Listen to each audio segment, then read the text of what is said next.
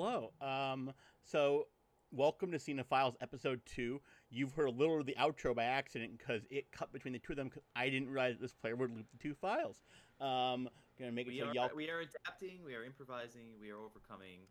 This is Cinephiles, just like John Cena would while his girlfriend is kidnapped or his wife is being abducted. We're figuring it out. We're improvising. We're not gonna fix the bathroom sink properly when we should have, but we're at least Yeah. gonna make things work when they should have. I'm Henry T. Casey. He's Mike Andronico. I almost called you Mike Strikes Back because I've heard you refer to the stream and everything. Hi, Marie. That's Marie in the background. The third the third part of our 3-man band. Yes.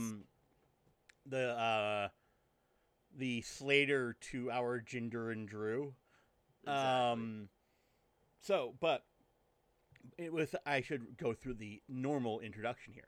Welcome to Cinephiles, the world's greatest John Cena film review program. We are here to discuss the cinematic career of the Doctor of Thugonomics, the 16-time world champion, the best-selling author, the TV show host, and overall sentient meme machine himself, John Cena. And John, if you're watching, and I hope you are, He is.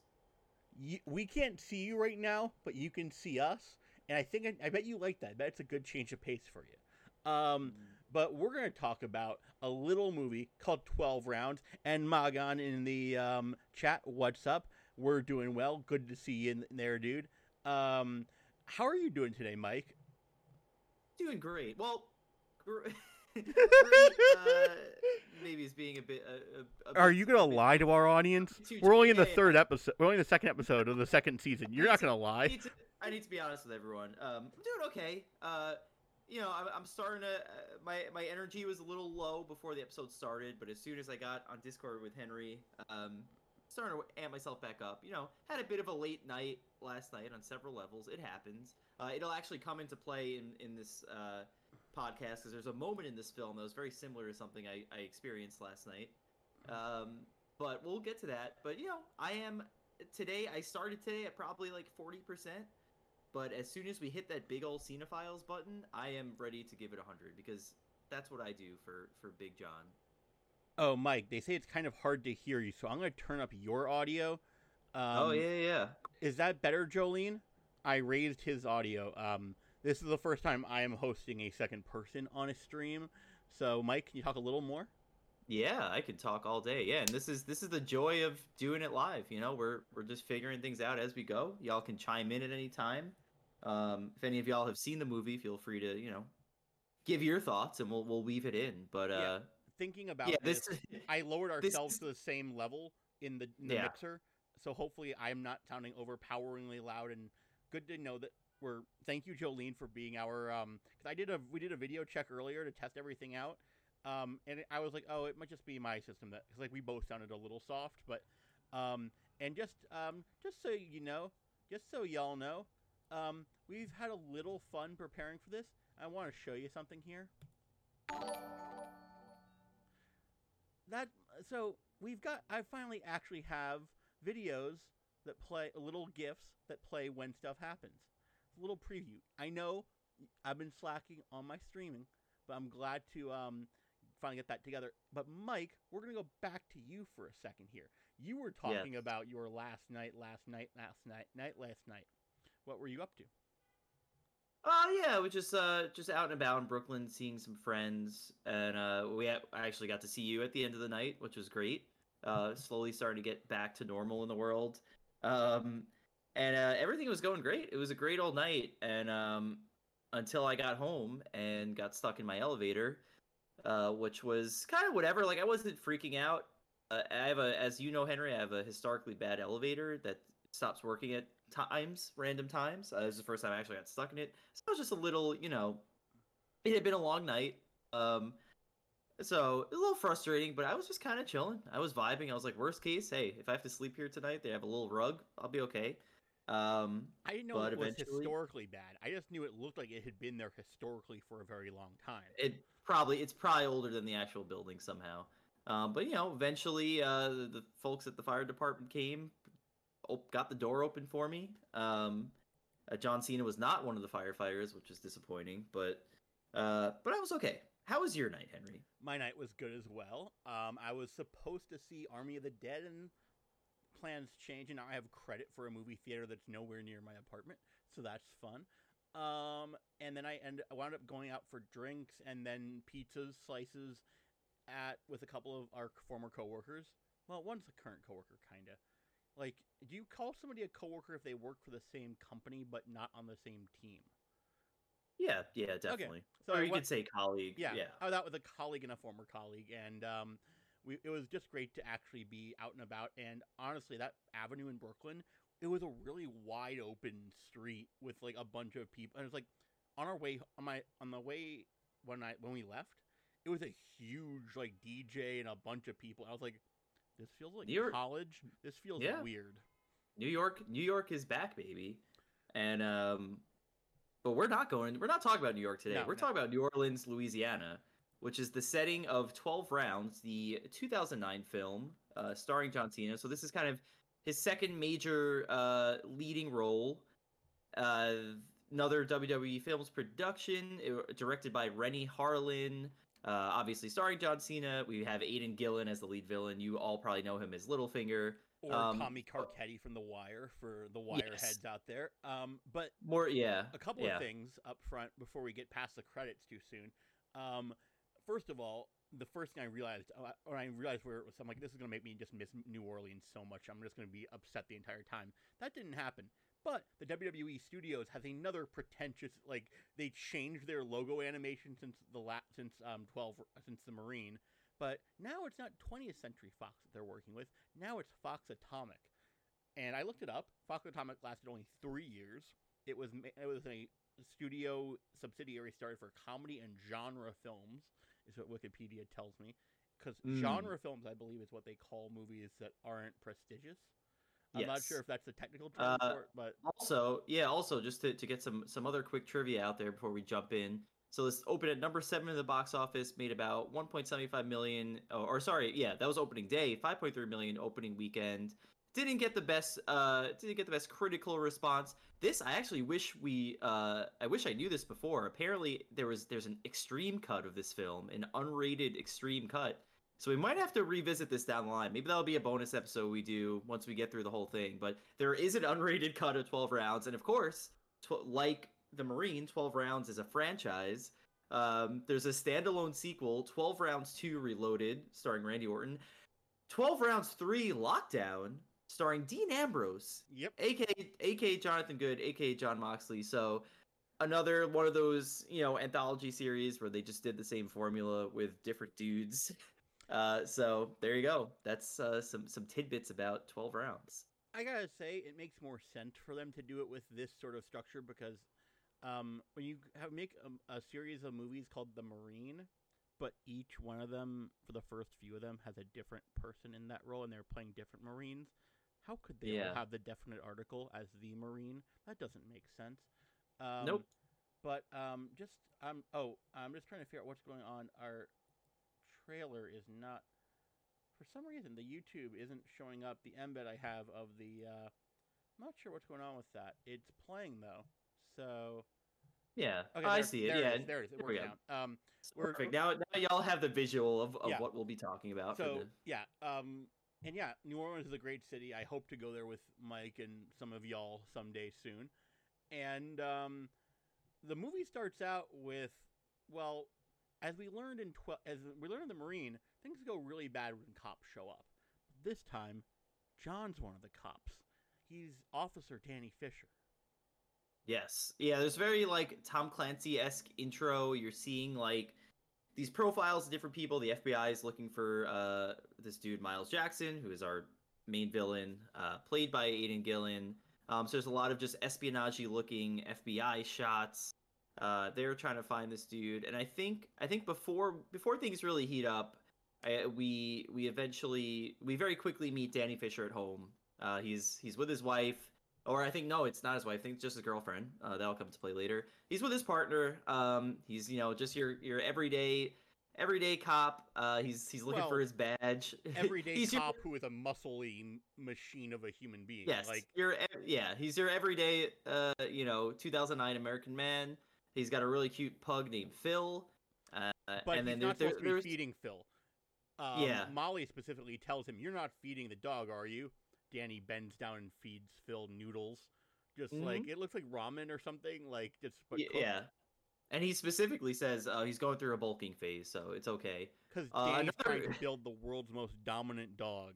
I wrote those words down in particular because it's true, and Phil, and that'll come in handy later. Phil does some amazing things, but there's also a great one-liner I didn't catch the first time I watched this, where he's finally ready for work, and he kind of slyly says to his partner, "Oh, I have about 10 minutes till I have to leave," and she's like, "It only takes you 2, honey," and she just walks him out the door, and that's that.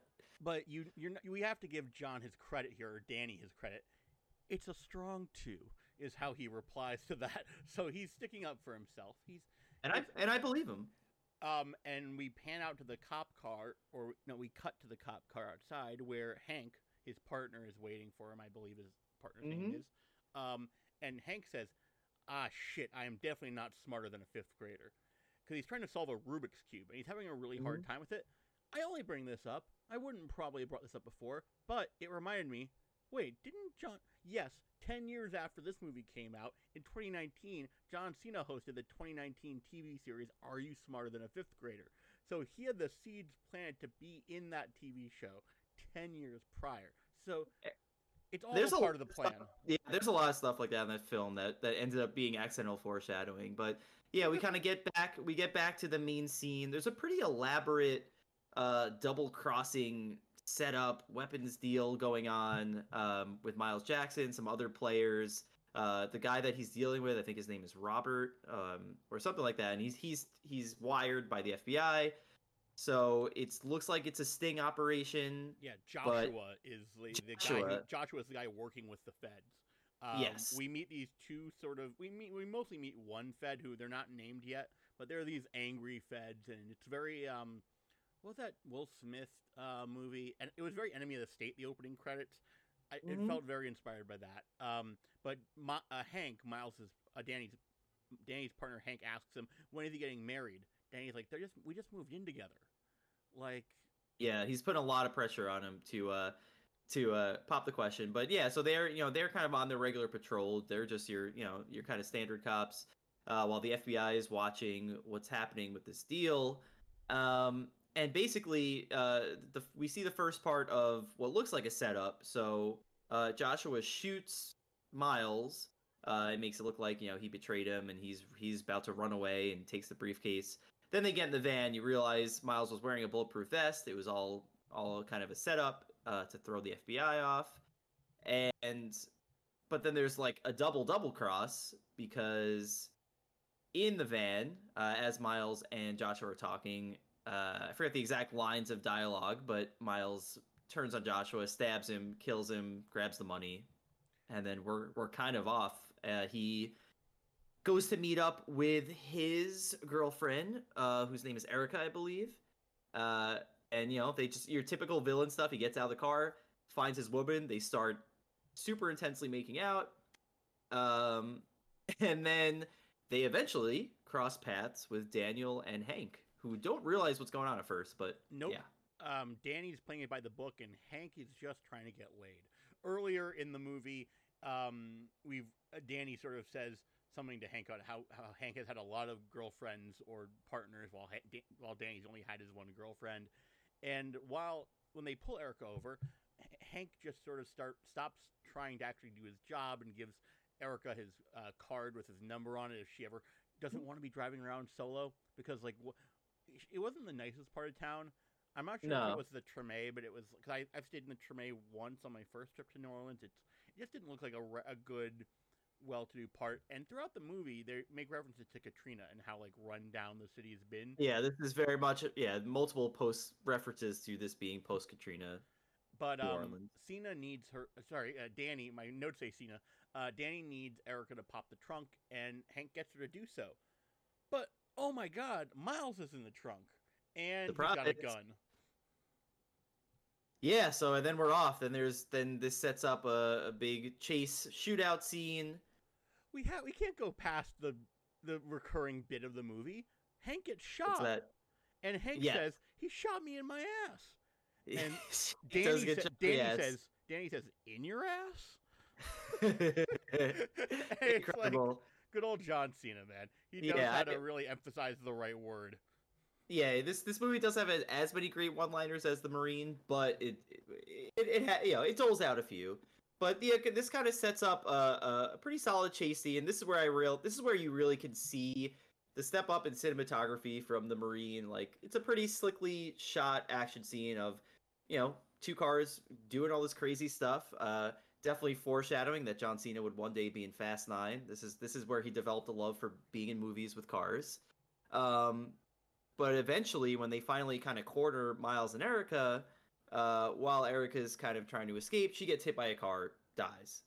But in the process, we learn that Danny's really familiar with New Orleans. He jumps through he's like running through all the neighborhoods' houses, and he can track them down. And he jumps through a glass door or a glass window. I'm like, in that moment, I'm like, I need John Cena versus Nick Cage. I need it badly. Oh yeah, we'll get that. Hopefully, but yeah, no. Erica gets hit by a car after she gets out of the car, and Miles is very angry, and he goes, what is your name?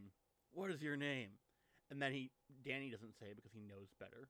But unfortunately, Danny's badge is showing, and Miles goes, Officer Fisher, I'll remember you.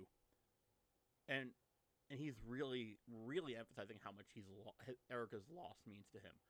And this makes me think, did he really show that much? Like, it just sort of seemed like the cliche bad guy and gal couple sort of lustfully on the road or whatever. It didn't seem like he had lost the Juliet to his Romeo. We didn't get time to establish their relationship. It did not seem very, it very much seemed like the bad guy with his attractive partner, and, they're going to get away and be badasses. But, obviously, so he's upset about losing his girlfriend, and he does the typical villain thing where you'll pay for this, I'll find you. And then we cut to 1 year later, on the cue ball. Literally, the words are written. I wish we had a screen to show you, but literally the words 1 year later are title cards placed on a cue ball that Hank or Danny shoots, and life's pretty good for them, isn't it, Mike? Pretty good, yeah. So we find out that in the past year, Danny has been promoted to detective, so he's now Detective Fisher. Him and Hank are just talking things over, and it's clear that he still feels really bad about what happened. He was like, he's like, this is wrong. Like, a girl died that night, and we got promoted. Yeah, we got promoted. Yeah. So it's still weighing on him. The death of Erica is still weighing on him.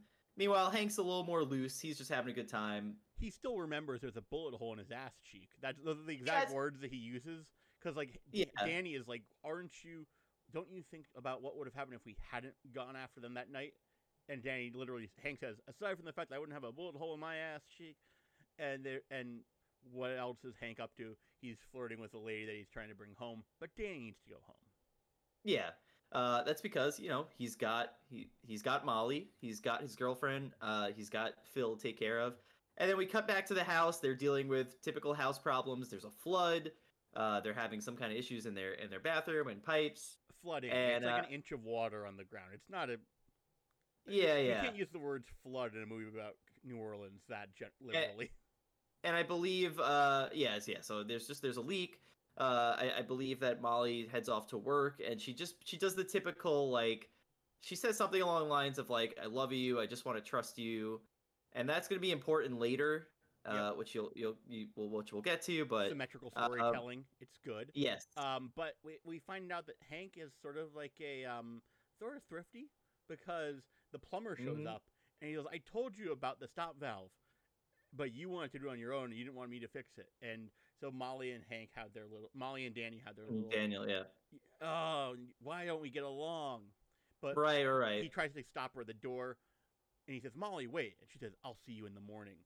And then the plumber gets all judgmental about him, and you gotta, the ones that go underneath the sink, because Molly was actually trying to fix the plumbing issue. Yeah, you gotta keep them. Yeah, so there's a bit of household tension between Danny and Molly. Also Danny and Miles, because Miles. So about a minute later, Danny gets a phone call on this flip phone, because we're still using flip phones at this point. And guess who Danny picks up his phone. Guess who it is? Miles Jackson. He's like, he's saying something like, "Oh, how's the prison food?" He's like, "Well, it was terrible, but fortunately, I got out."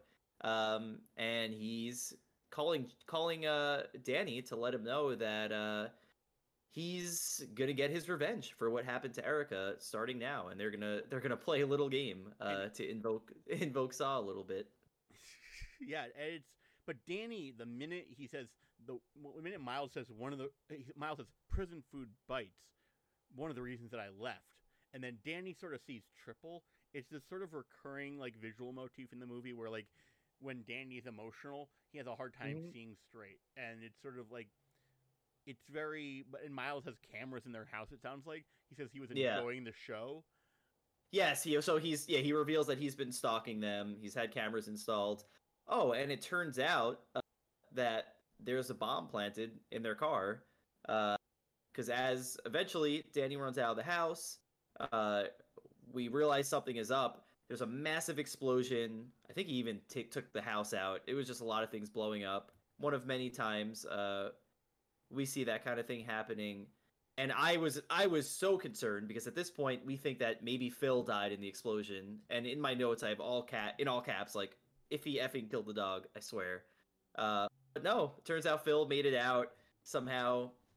Right before Danny kind of goes on the run to figure out what's up, he hands Phil over to a neighbor. But yeah, like the Marine, we get a shot of John Cena getting knocked back by an explosion.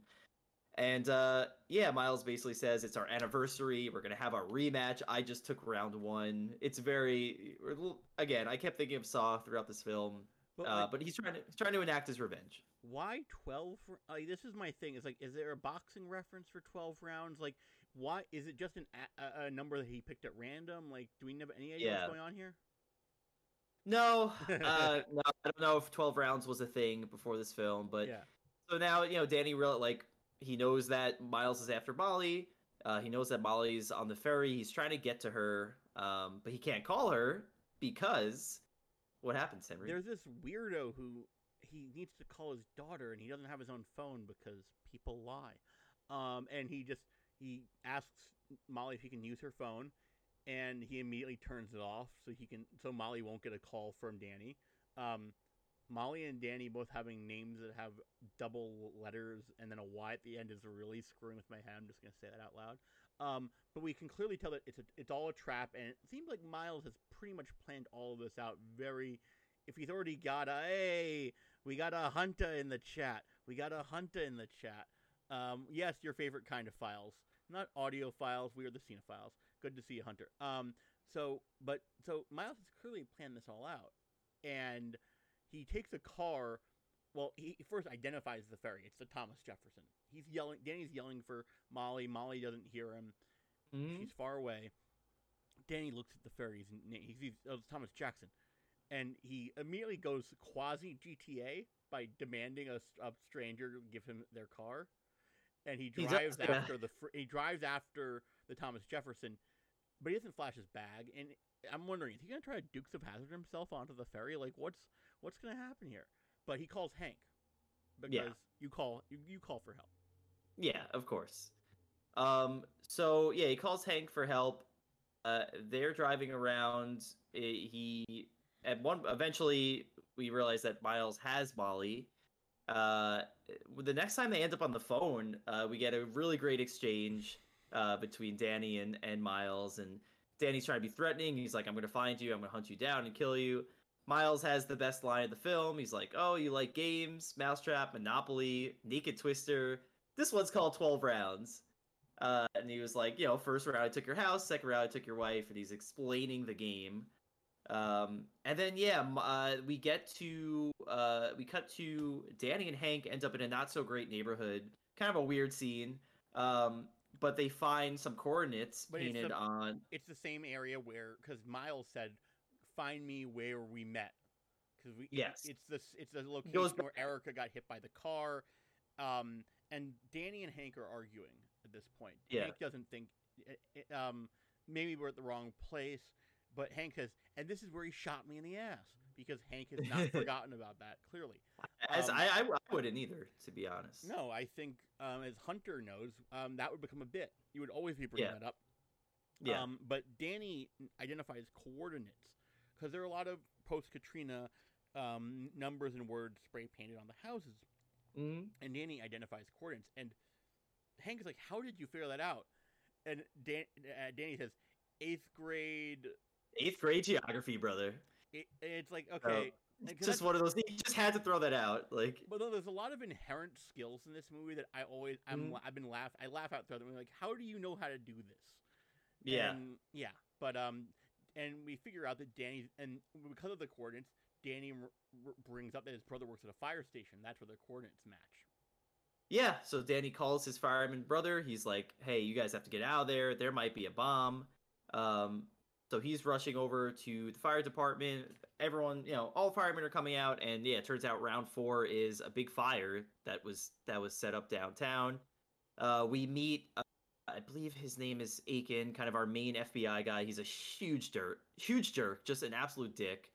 We kind of find out more. We find out why later on, but I did not like this dude throughout any of the movie.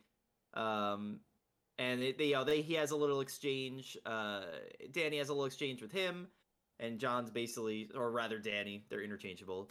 Danny says, basically stay out of my way, because I need to get my partner. I need to go find Molly.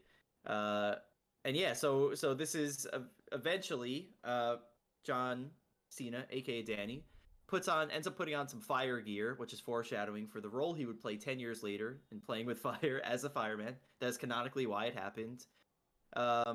And yeah, then him and his brother are kind of going through this burning building, trying to figure out what the heck is going on, and they end up finding a set of explosives, which kind of kicks off round 5. And I just want to say, I wish maybe it would be too weird or comical, but I think about movies like Crank, and I wish the rounds were a little more delineated. You're taking really good notes. It sounds like about what rounds are when. I was not, and every time when they bring up, oh, it's round X, I was like, wait, wasn't it just round? Yeah, no, this movie moves, and I don't mind that, but this movie moves at a breakneck pace, where the rounds go into each other. It's like round 1 was you walking to the door, and round 2 is you going through it. It might as well be that. It's very breakneck. I always said in my notes, it's like if Saw happened on the go and was going at 1,000,000 miles a minute. That's basically this film.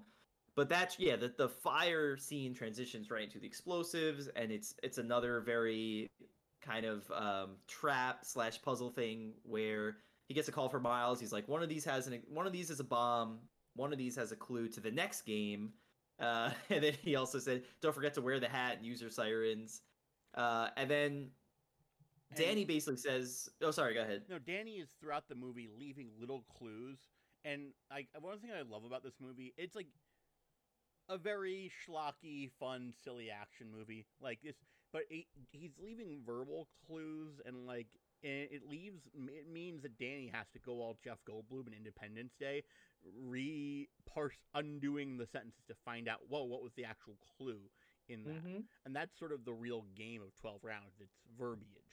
But so they're climbing through they're scaling this building, and Danny's in his firefighter gear, and we cut back to the police station where Hank tells all the other cops Molly's been kidnapped. This could be your girlfriend. This could be your mm-hmm. wife, or any of us. And it's he could have. There wasn't just men in there, they're very normative. It was very. I'm not expecting much from 2009, but I wasn't surprised for when this film released, but yeah, it was very typical in that way. But they find 2 security boxes, and thus round 5 has begun. Yes. So yeah, as Henry mentioned, they've got to get out of that building. I forgot how there was a timer obviously on these boxes, and Danny's brother's like, this is gonna go off. We don't even have that much time to get out of the building. Danny goes, that's if we take the stairs. So he sets up this whole method of of rappelling down, because he's John Cena. And then he's driving around in the fire truck. He crashes a lot of stuff. He says, I'm sorry at one point to somebody, which was really funny. This is back to John Cena foreshadowing Playing with Fire, because him rappelling down stuff is exactly what he will do then. And I'm sure he'll be doing a lot of that in Fast 9, the driving, the jumping, the rappelling. So he gets to the water, the bombs tick down, he throws the bomb in the water. Well, no. Miles shuts both of the timers to 0. Yes. Even though Danny's gotten there on time, he's playing by the rules. Danny's being a good games player person. He knows how to play the game. But it's all about that. But like the thing is, Miles doesn't care about playing by the rules. Miles flips the timers, and then Danny looks at the two boxes, and he listens, and he hears that one of them has a little bell that goes off, which brings up a recurring motif where Miles says, "Oh, you've been saved by the bell." And every time it happens, I just chuckle a little bit. But it's sorry about the fire. No, it's fitting with the trailer. It's perfect for what we're talking about. Yeah, actually. no, it's and because the thing is, there are fire trucks everywhere. You gotta wear the hat and use the horn. But all day.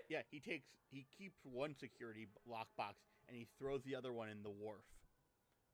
Yes. So he throws away the bomb just in time. We see it blow up in the water.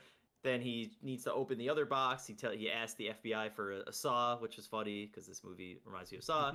FBI continuing to be jerks to Danny. They realize the next game is happening at Hotel Monteleone, which someone in my family probably owns. And he gets there. But when every time they drive to someplace, Danny has the most gratuitous property destruction ever, and it's all perfectly built. But it's all no. He probably cares a little bit, but it seems like it's all built for the trailer when Danny drives a fire truck through like 9 motorcycles or drives a fire truck through a tiki bar. Like it's all very much. It serves no purpose for the actual movie like narrative, but it's a fun explosion or destruction thing. I'm like, okay, you have a trailer you need to make, and well, hey, look, you can see it down there.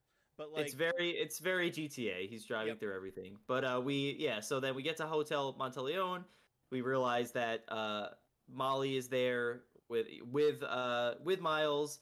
Miles is kind of forcing her to talk on camera. She's like, if you're viewing this, round 6 has already started. I'm sure you've already met your new friend Willie, because at that point he met the security guard there. And Miles had Willie show him something in the hotel. Yep. That we don't really know that much about, but and then Miles left Polaroids of Molly for Danny to find, and she was bound and gagged in the Polaroids. I'm like, yeah, okay, this has got a little kinky. I'm a little bit surprised. I expected Miles to have more sicko dialogue about that. Yeah, but this sets up basically a trap where because Willie and Danny are in the elevator. It's like a freight elevator basically. They're in a giant freight elevator.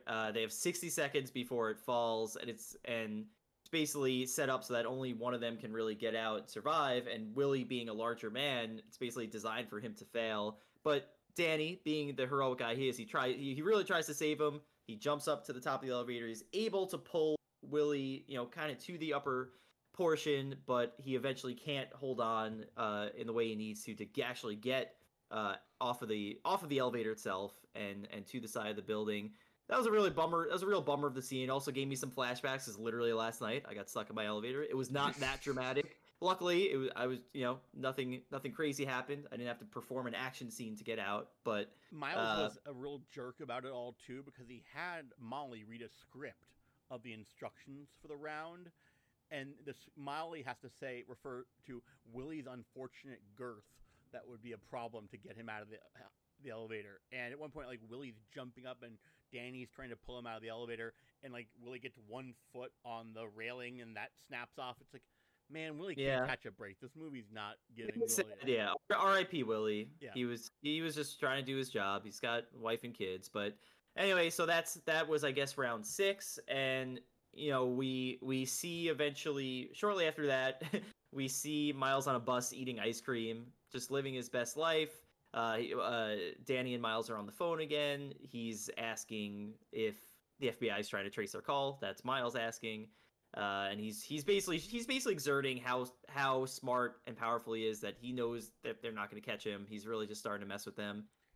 He says the clue to the next round is in the lobby of the hotel, a picture of a lonely man. He also says, if you trace this call again, I'll start cutting Molly's toes, which is very disturbing. Yeah, when he said that, I could just imagine all the sickos in the room, like, hoping there would be close-ups on toes. But like, that does not happen. And Miles proves that he's even more evil than we thought, because he throws the ice cream cone and his SIM card out the window of the trolley that he's on. So he's just a litter bug too. Like, this man is a truly scummy person. Absolutely. That's probably the worst thing he does throughout the film. But Things really start heating up from here because John eventually finds the bus that Molly and Miles are on. And this is a pretty funny scene because this is like one of the most tense moments where he finds it because Miles told him you have a 50-50 chance of finding us. The bus number is 50-50. And so Danny's really good at solving puzzles. Danny retains that memory, and you hear him like hearing the audio of Miles talking in his ear. And but we also meet Aiken's partner. We learn more about Detective Aiken has a partner named Ray. And Aiken tells him, "Don't be a hero, Ray. It's not in your pay grade." Because Aiken doesn't seem to care about Molly. Ray clearly is trying to save her. But, like, Aiken just has a vendetta against Miles. So he doesn't care who dies. Exactly, yeah. He strictly wants to take Miles out. Danny wants to save Molly. Santiago is kind of the nicer cop. He's trying to do both. But, yeah, so we get to the bus scene. And he gets on the bus, and standing right there is Molly. And she tells him to stop, and she reveals that she has a bomb on. This scene was funny to me because it's one of the most dramatic points of the story. But like, I love how no one on the bus is really raising an eyebrow at what's happening. Like, he gets on the bus, unzips her sweater, looks at the bomb. I'm sure other people could have seen it. Gives her a hug. And then there's freaking Miles in the back being the biggest dick, just like, "You lovebirds want to take a seat." And then they start talking, and yeah, like no one pays any mind. And when he said, "You lovebirds care for a sit," and the second he said that, his Irish accent which is like very much, he's not talking like himself in, Aidan Gillen isn't giving the vocals that he would have for any of his other projects, but he has that brogue, and I just kept thinking, I kind of wish it was Finn Balor instead of Aidan Gillen in this role. Like, I wish it was Sheamus, because that's who I was thinking of. I feel like this movie had to have set off a feud between Cena and Sheamus, because they're basically the same accent. Yeah. But yeah, it's for someone, Aidan Gillen's such a good actor, but like this accent was so weird, because it was Irish. Real accent. I think it's his real accent. He's one of those like guys who plays like non. Yeah. Like, I'm gonna look it up, but I think he's one of those like secret Englishmen or secret Irishmen where they're very good at training their voice to sound non-regional. Yeah, I thought it was terrible. Irish actor. Yeah. Yeah. Anyway, but that's that. But yeah, so then they're kind of exchanging words on the bus. Miles is explaining how the bomb works, and he's like, "If I take my hand off this for a certain amount of seconds, Molly will die, and then if if something else happens, if I fully drop it, the whole bus goes." So he's really trying to scare Danny, let him know how serious it is, and yeah. What can I say, Danny? I just like playing the game, and it wasn't bad enough when the guy in the Marine had a sledgehammer that he dragged slowly on the floor. It's just like the WWE studios. I assume that they're putting stuff like these in the movies because they want to have moments where people in the audience go, "He said the thing." Like, I'm assuming that, but it's very funny when it happens. Yeah, and then so they're going back and forth. At one point, Danny just straight up yells "fuck you" to Miles, which again, no one reacts to any of this. Everyone's just on the bus doing their own thing. Molly's trying to get a little tough. She's like, "He's gonna win and he's gonna kill you." So that scene continues for a bit. And then it all goes south because the FBI's got snipers everywhere, and they decide, despite the bomb and everything, they don't really know what's going on. They decide to start shooting at Miles. So Danny actually saves Miles at this point to prevent the bomb from going off. But before then, Aiken fully reveals that he gives no Fs about, because Santiago says, "You know you're gonna kill that girl," and Aiken goes, "I'm gonna kill Miles." Yeah, he doesn't care. He does not care at all. And then at the same time, it's Molly laughs at Miles's plan, and Miles goes, "Is there something funny?" And Molly goes, "He's gonna win, and then he's gonna kill you." Like, this movie fully owns it. Yeah, they're leaning into that type of dialogue. So anyway, the FBI starts shooting. Danny saves Miles in order to keep the bomb from going off. And then there's commotion on the bus. Everyone's running off. I think, correct me if I'm wrong, does Danny get handcuffed to the bus? Is that what happened? Handcuffed inside the bus, and that's why. And, when he gets out of the bus, because I guess somebody helped him loose. I don't remember how. Like, it's one of those things where, like, it probably had something happen, but, like, I was trying to take notes while watching, and you only can get so much even when watching this movie for the second time. But the second Danny gets out of the bus, he walks up and just cold clocks Aiken right in the face, right in the chin, basically. Oh yeah, he gets a good. You shoot Miles, everybody dies. And he's like, you didn't know that Molly would die if you shot Miles. And then Ray looks at Aiken. He goes, "You got something right here," because he's pointing to the bruise on Aiken's lip from the getting punched moment. It's funny. Cops fighting cops, like.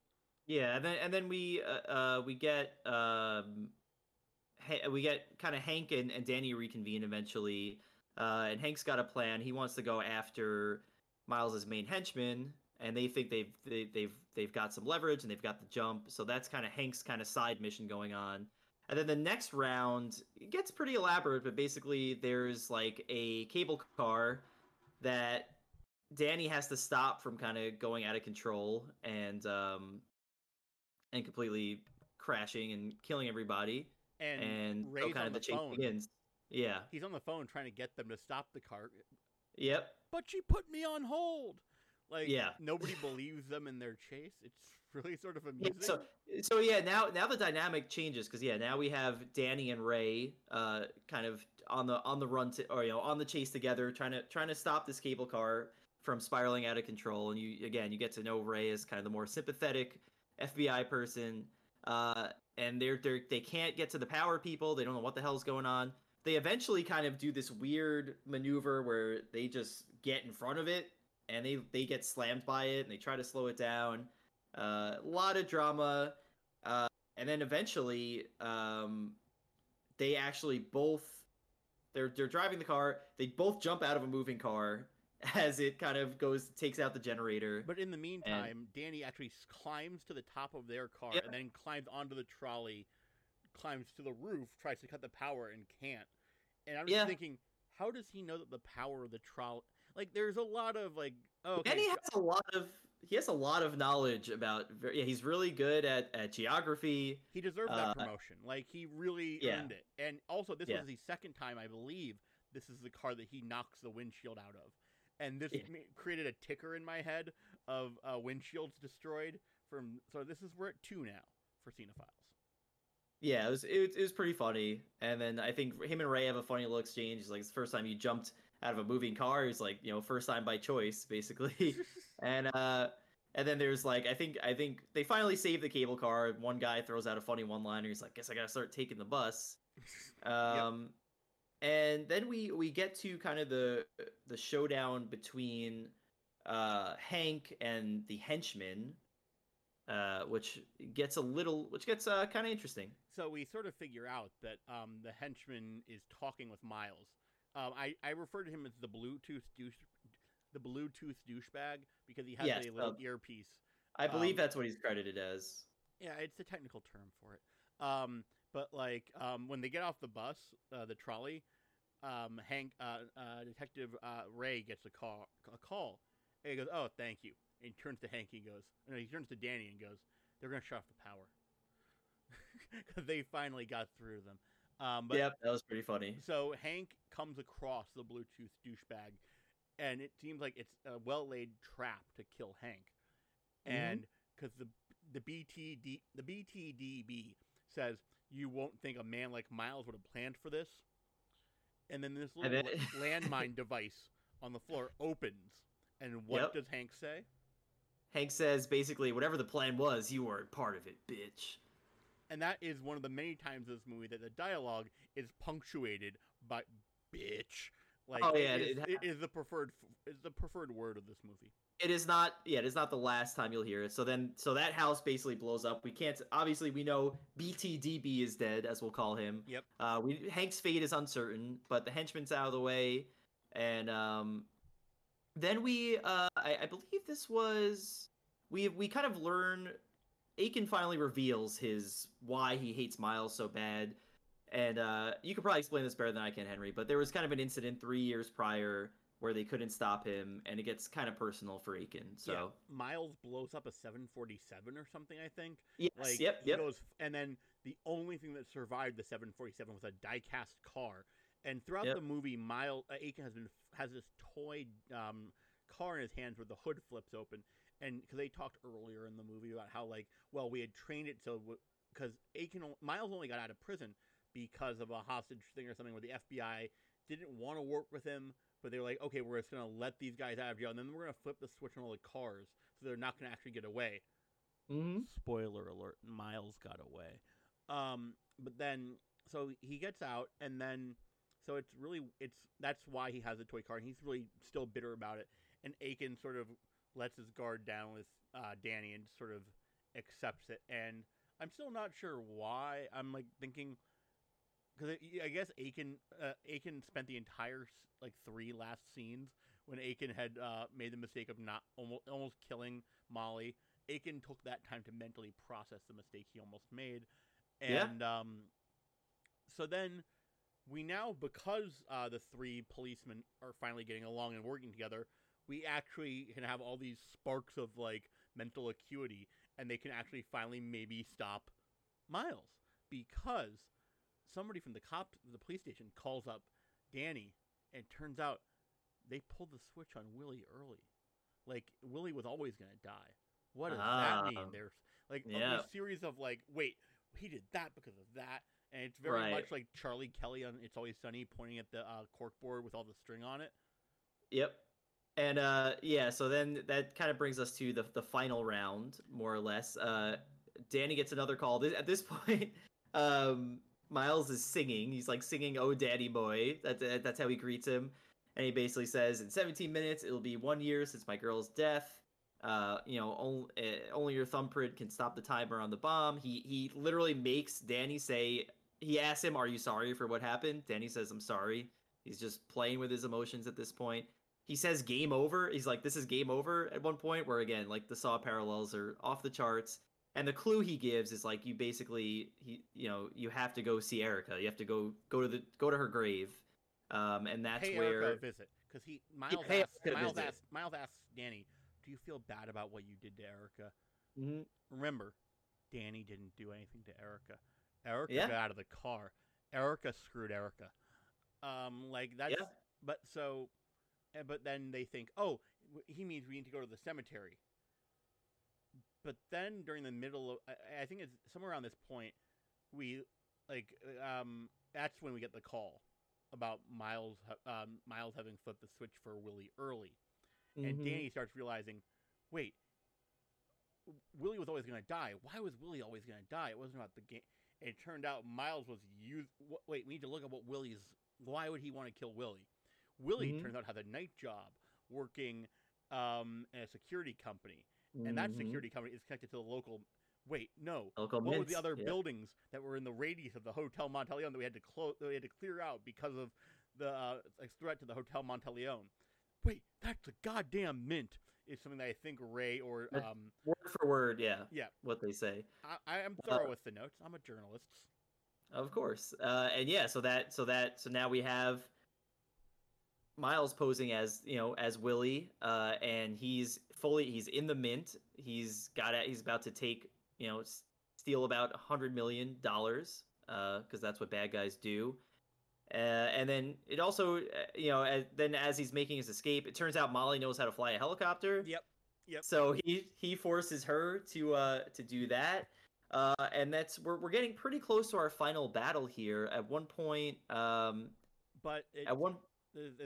they learn that it's not. It's all this weird oh, we're not supposed to go to we have to go to the hospital because because they keep realizing, oh no, Miles was doing this because of this. Why would he need Molly all alive? Because he needs to escape with the money somehow. And I don't know how they figure out the helicopter, but they figure out they need to go to the roof of the hospital where, of course, because Molly and Miles fills a body bag with all the soaking thousands and hundreds of thousands of dollars. Because let's go back to the start of the movie when I said it doesn't seem like Miles really cared that much about Erica. This was never about justice for Erica. This was always about the money. And I think this proves that he's even more soulless than he claimed, because it was always just Erica was a misdirect this whole time. Because he was just everything that he had, all the 12 rounds, or at least the 11 rounds that he had Danny do, he was also doing something to get to this point of being able to steal the money and get away, because it's never been about what we thought, and that's the great like he's a smart mastermind moment where it's like he's not this grieving he's not this grieving former lover. He's just a big schemer and a dirtbag. It turns out, major twist. I actually felt horrible for him the whole time. But yeah, so yeah, now it's time for the big kind of helicopter confrontation. They eventually catch up to Miles and Molly. Aiken gets shot, so we're worried about him. And then this sets off a pretty awesome sequence of events where, obviously the bomb is still in play.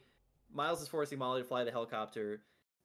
Molly at one point grabs a fire extinguisher, hits Miles right in the nether region with it. So that sets off kind of them fighting back. And then right after this, Danny, in a classic John Cena action moment, jumps onto the helicopter. I wish there was more slow-mo in it. That's what I wrote in my notes. But he's, of course, being John Cena, Danny just jumps into the helicopter. So they're going back and forth. They're stabbing each other. Miles shocks him with something at one point. Like the paddles for when you're trying to give somebody like to get their heart back, I think is what it was. Yes. I have it in my notes. Miles shocks Danny's titties with the paddles. Like that's precisely what happens. That is a technical term for it. And I believe Miles says this time you're not going to get saved by the bell, which is his favorite thing in the world to say. Calling that back. And at this point, I kept getting confused about how Danny gets the leg up on Miles. And in fact, it's just because Molly distracts Miles by telling Danny to hold on, I'm going to try to do something. And that allows Danny to get the upper hand and eventually start punching and beating Miles up and yelling. And he just yells at him, "You lose!" And so corny. Molly tells Danny to strap in, but after she says that, Miles, remember the little timer trigger where if his finger lets go of it, the explosives will go off soon? Well, it's back. Chekhov's explosive vest, I guess. Chekhov's vest, yeah. Yep. And Miles sets off the timer, and the explosives are in the chopper. And what does Danny say to Molly? Oh, well, he says, "Do you trust me?" Molly says, "Yes." And lo and behold, they just happen to be above a swimming pool. So Danny grabs Molly and straight up jumps out of the helicopter. But not before Molly kicks Miles and uses the refrain of the movie. She says, "You land it, bitch." Yes. How can I forget the single greatest line in the movie? I don't have 8 pages of notes for a bad reason. This is a movie worth a. I think I took more notes about this movie than many of the books I read in high school. Like I'm pretty sure. But so it's a dense film. They jump out of the helicopter and. They jump out of the helicopter. Obviously, it explodes. They safely land in the swimming pool. You see Aiken. He's smiling. He's alive. He's like, "Great, they survived." Then we get this in his hand. He's got his... Yeah, and there's this amazing comedic kind of finale where they're walking on this hotel rooftop, coming out of the pool. Everyone's looking at them like they're insane because they just jumped out of a helicopter into a swimming pool. Danny gives this deadpan like, "Oh, helicopter exploded. What are you gonna do?" Then Molly says something to the effect of like, "Oh, can't wait to get back to the house." And what does Danny say? About the house. Yeah, and I believe that's credits. That's another film where, and it kind of respects your time. There's no like happily ever after scene. It's like, okay, we killed the bad guy, we're out, and that was 12 rounds for you.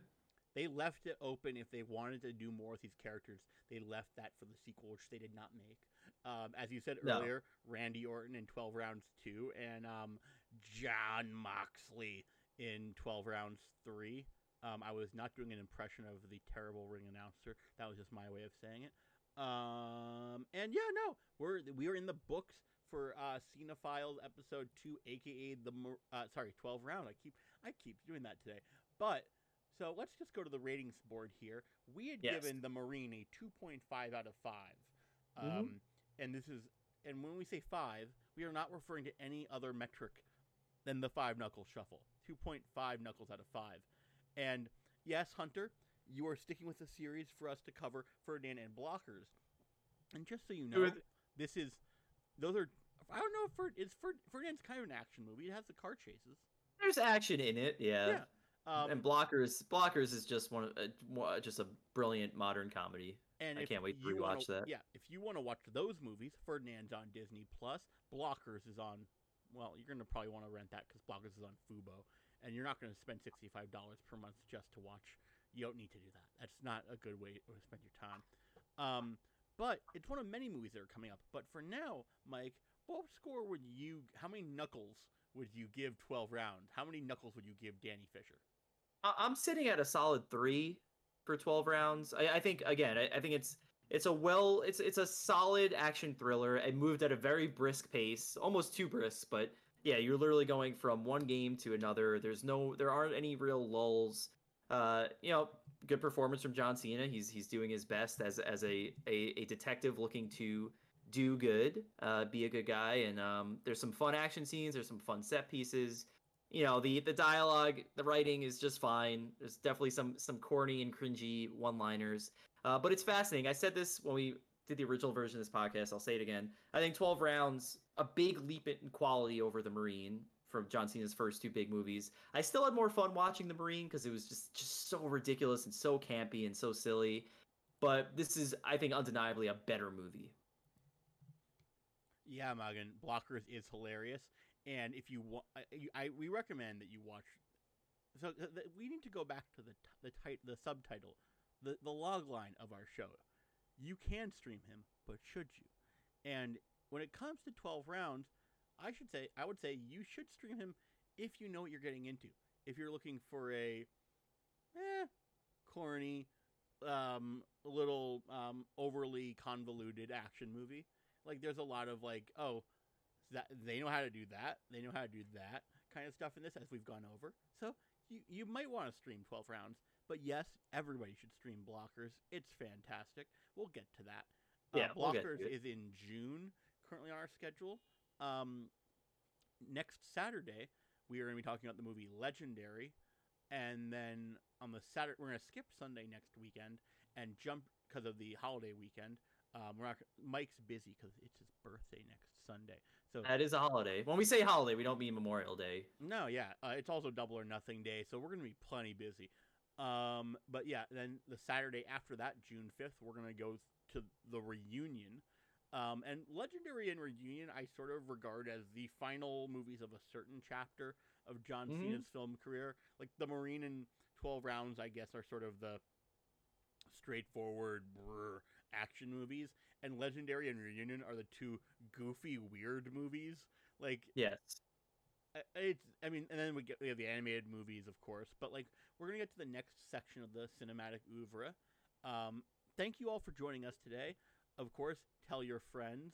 Cinephiles is also on YouTube. Cinephiles is also on your favorite podcast platform, Apple Podcasts, Spotify.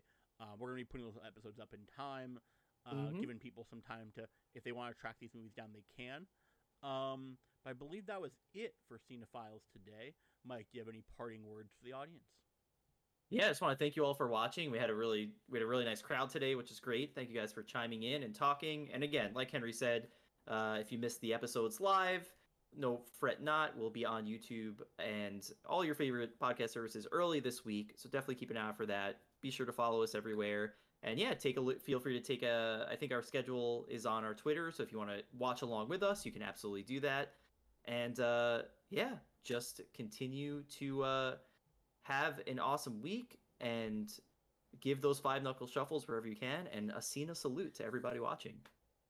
We will talk to you later. The times of the next episodes we're looking at seeing what time is best for the audience. We're not too metrics driven on this show, but we are definitely wanting to make sure that that people are paying attention. So we might move to 3 p.m. next week. We consider we'll figure it out though. We're fluid. Stay tuned to our social media. We'll announce things as we will. And on that note, have a wonderful day, and we will see you later. Bye.